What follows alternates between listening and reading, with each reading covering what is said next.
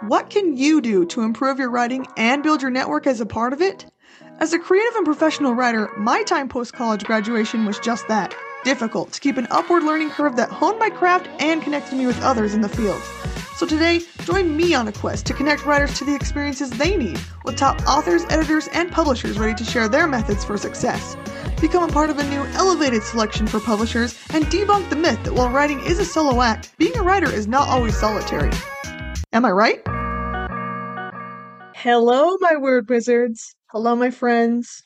How are you? I hope you're doing good. I hope you're hanging in there as things kind of wind down from the summer and get into a new season. And you'll notice I don't have a guest on with me today if you're watching the vodcast of this podcast episode. And that is because I have been wanting to talk to you about a topic that multiple guests have kind of brought up lately, and also because it's the season and everyone's starting to think about it and stress about it a little bit more. Before we get to that, I want to note that today I am fully hair done, some makeup on going on, and that is because I have not been writing. So, yes, you can still write in your sweats and pull your hair up, because that's what this is about, being comfortable with each other and with writing. So today we're going to talk about the ever-grueling query process, which I know you've read things about it. I know you've listened to other episodes maybe, or read articles, and of course you've done your research because you're probably where I'm at, and you're probably querying your manuscript. So don't take this as just me going to preach to you how to do it, because I like to pull from the experts. Particularly what we're going to talk about today is how to make your querying rejection process sting less. And I'm going to talk about 3 ways that we can do that I've pulled from it. But first I want to show you, if you're not watching, I am picking up a notebook that has a Jane Austen quote about being fond of dancing on it. And inside of this notebook that I have is a record of pages of agents and agencies, and the time I submitted to them and the time I was rejected. So these are all rejections. And the reason that I keep track of these is not because I like to torture myself, despite popular belief, but because I do think it's important to know who you've already queried to, both for the sake of resubmission, but also to know where you come from. It doesn't mean you have to be like, oh, I had this many queries and was rejected this many times, but I do think it is important to kind of know where you're at.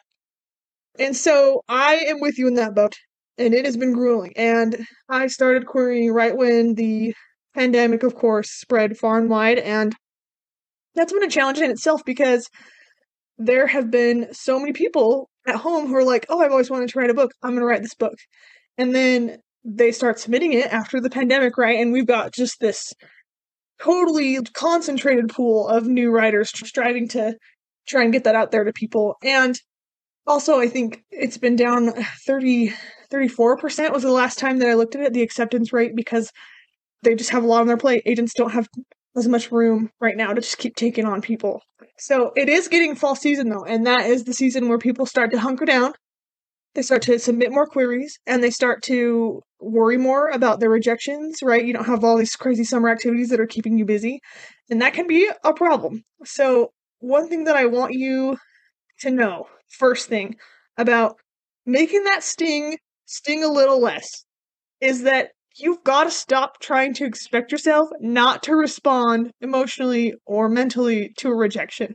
And I'm not saying you should have a crazy pity party or that it should tear you apart, because if it is tearing you apart, then this is probably not the place for you career-wise, but it's gonna sting. It's like, if a bee comes and stings you, it's gonna happen. You're gonna feel it, right? And so there is a little bit of hope threaded into every rejection that you receive, right? You see this thing on your email, maybe you're about your tasks of the day, whatever.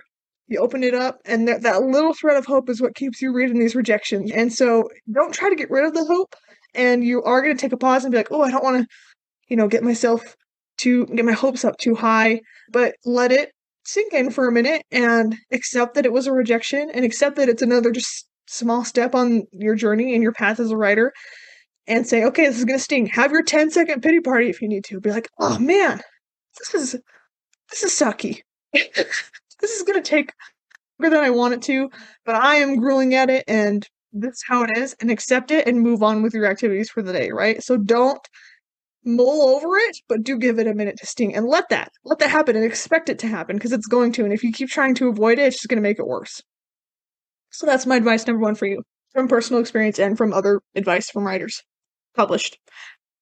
2, I have an episode coming up next week that is so perfect and in congruence with this, which is why I really felt like it was time to release this episode, which is I've got an excellent writer. Her name is Damayanti Biswas, and she is exceptional. She has got the most abundance-minded, giving personality. You can tell right off the bat she just wants to help others just for the sake of helping them, not because she feels like she deserves anything in return.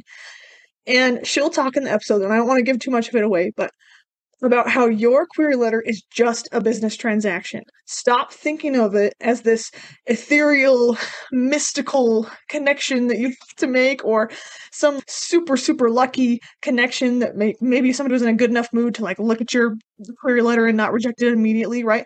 This is a business transaction.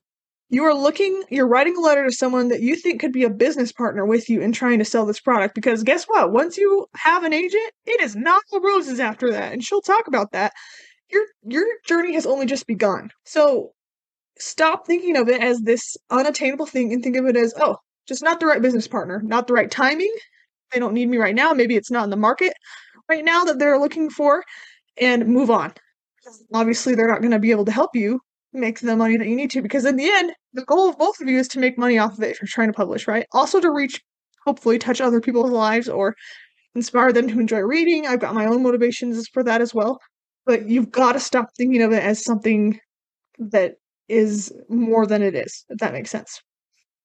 Last tip. We're almost done.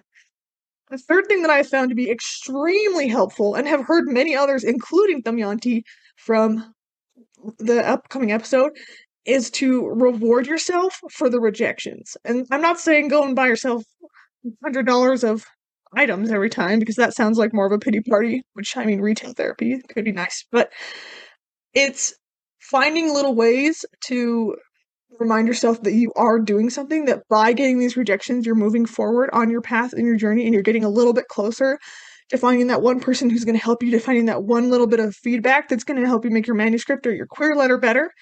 And so for me, I'll share what I did. So I started this, you might have noticed on my notebook, when I opened it up, it says 101 queries on the top of it, very first page. And I had decided that because I am a classic Disney movie girl, I like all the classics growing up, obviously as a kid, I was definitely involved in that, as you can tell from some things on my shelves.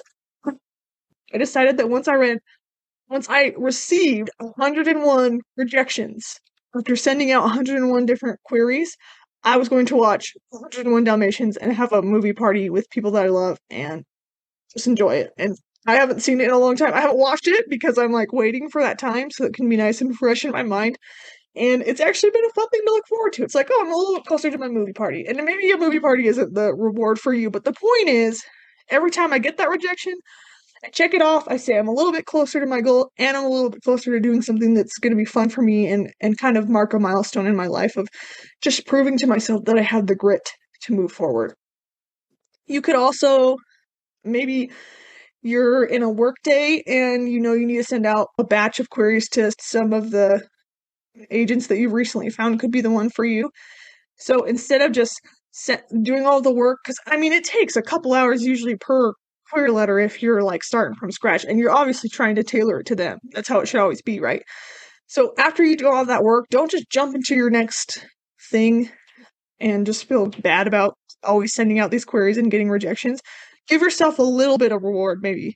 Maybe instead of looking forward to a movie thing every time you do it, I don't know, get up and get a treat. Or maybe not every time. I love Dr. Pepper, so that would be a good motivator for me. But find a way to make it just a little bit better for yourself before you go back and dive into the other hard work that you're doing. Distinguish it as something different and unique to you, and something that has a small reward, because that psychology is going to start changing your mindset into thinking, instead of, oh, I have to send out these query letters and I just feel like I did a ton of work and I'm not going to get anything back, to like, oh, I sent those out, so now I get my little me up for the day, and then I can go back to what I'm doing. And then that will kind of change the way you think of it. So step number 1, stop trying to block the sting. Expect the sting. Embrace the suck. Embrace the sting. Number 2, treat it like a business transaction. Understand that you're going to only find one right business partner, and that's not them yet. Take away the mystery from the query letter. Number 3, reward yourself. Either do it in small ways, or maybe collect them like me, have a little bigger of a reward.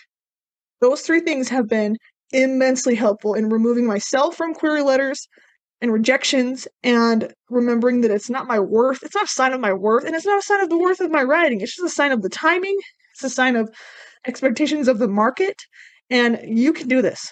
And whether it's 101 or whether it's 500, if you believe in what you're doing and you're pursuing it, then it is worth doing, because it's not about just having other people tell you that you're successful. It's about proving to yourself what you're capable of doing and the kind of person that you are and the integrity that you have.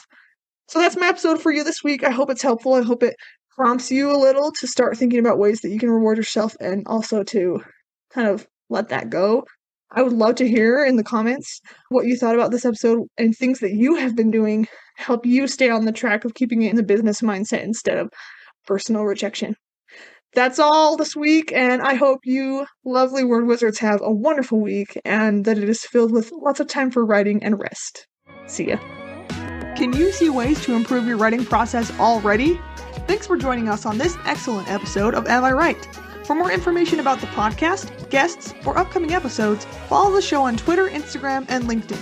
Right on, word wizards!